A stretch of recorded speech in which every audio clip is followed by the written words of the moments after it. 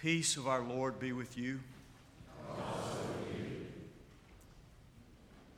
And Jesus said, "The kingdom of God is as if someone would scatter seed on the ground and would sleep and rise night and day, and the seed would sprout and grow.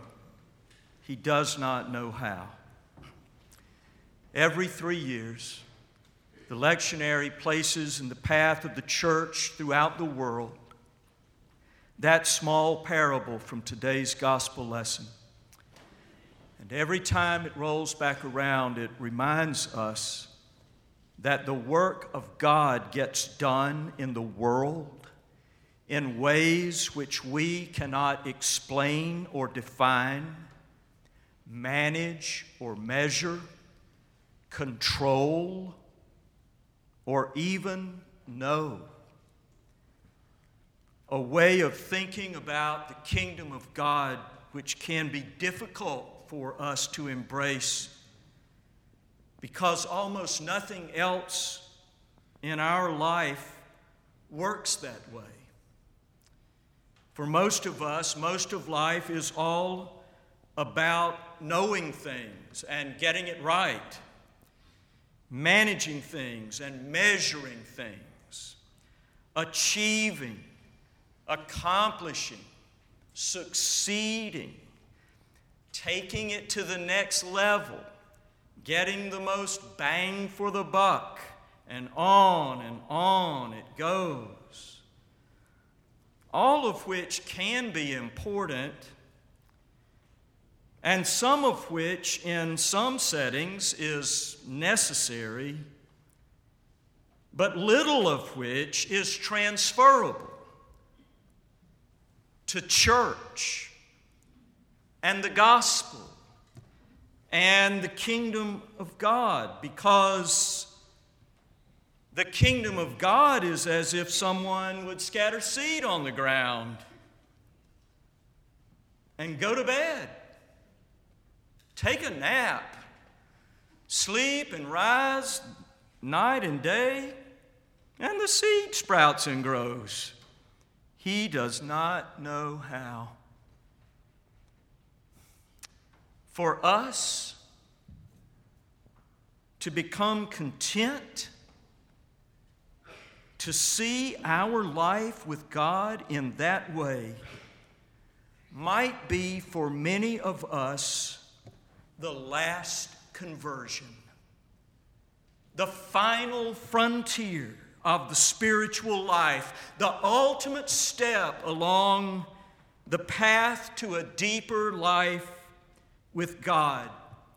Content just to scatter the seed of the love and truth of God, and then once the seed has left our hands, to sleep and rise and do it again the next day and the next and the next, without ever even needing to know when or where or how the seed comes up.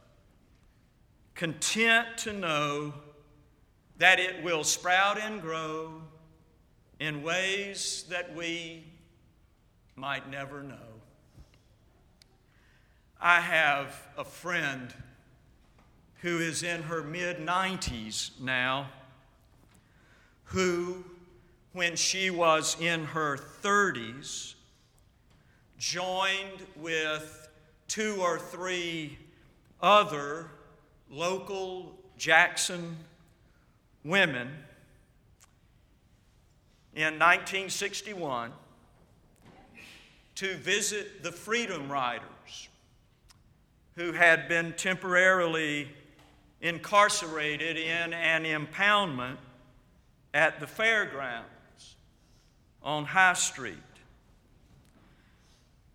The 3 or 4 of them every morning making dozens of peanut butter and jelly sandwiches, loading them into their cars, and then taking them to the fairgrounds for the imprisoned Freedom Riders. Nearly 60 years later, Another friend of a completely different generation did something somewhat similar, sitting down with and standing up for in our time the same people Jesus would sit down with and stand up for if Jesus lived in Jackson.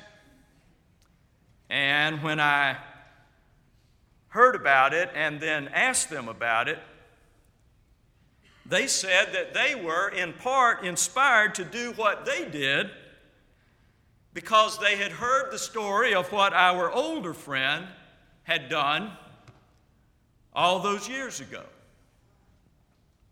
Now, one imagines that when our older friend and her friends were taking those sandwiches to the fairgrounds all those years ago, our older friend never thought of herself as sowing the seed of the kingdom of God.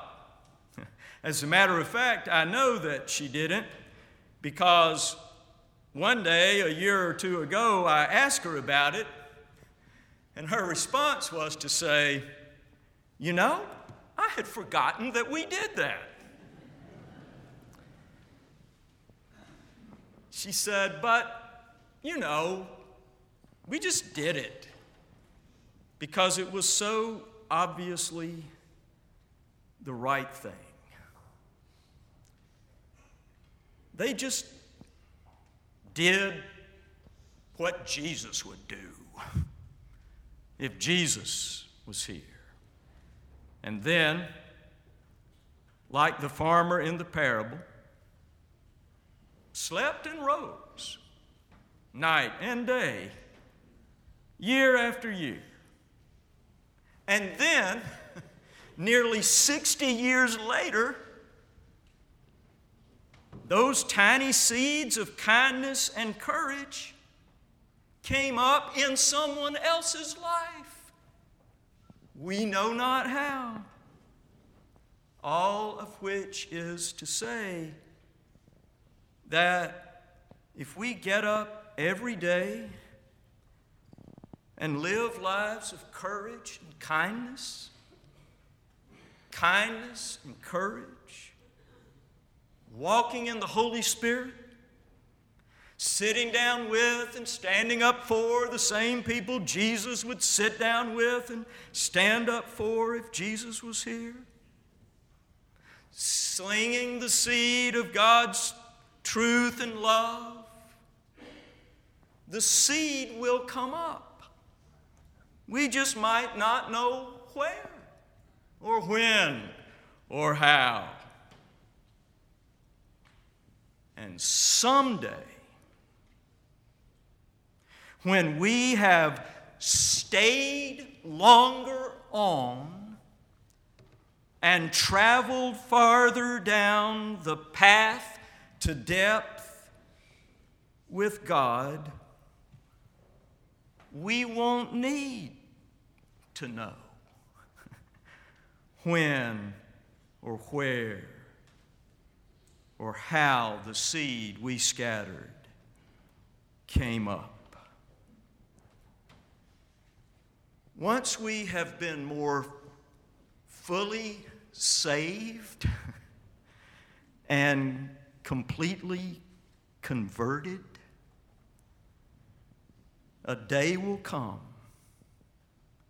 when we will be absolutely content to get up every morning and go about our day slinging the seed of God's love and truth, completely content for whatever happens once the seed is out of our hands, to be completely out of our hands.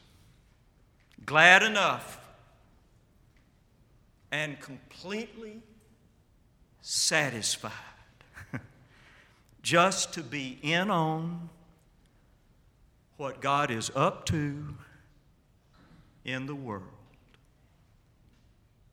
Absolutely content to leave the rest to God. Amen.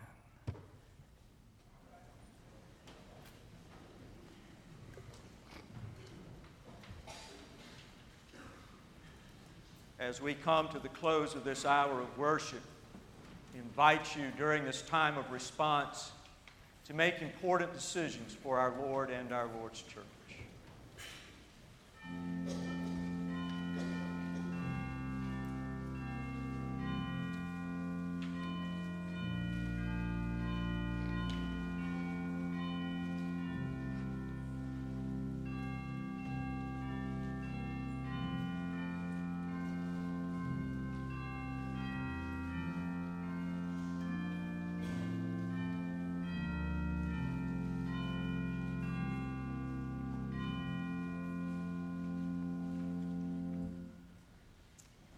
In just a moment, when our recessional hymn begins, our deacon chair, Kelly Williams Jr., will come and escort Mr. and Mrs. Jefferson and their family and loved ones over to the Great Hall. And we invite all of you who can to make your way over to the Great Hall following the benediction. For the reception, there will be books to sign and notes to write if you wish on both sides of the fireplace, and all of the doors through the courtyard are open, so if you wish to move through the courtyard, you're welcome to, and we want all of you who can come to come as we together honor our dear friends.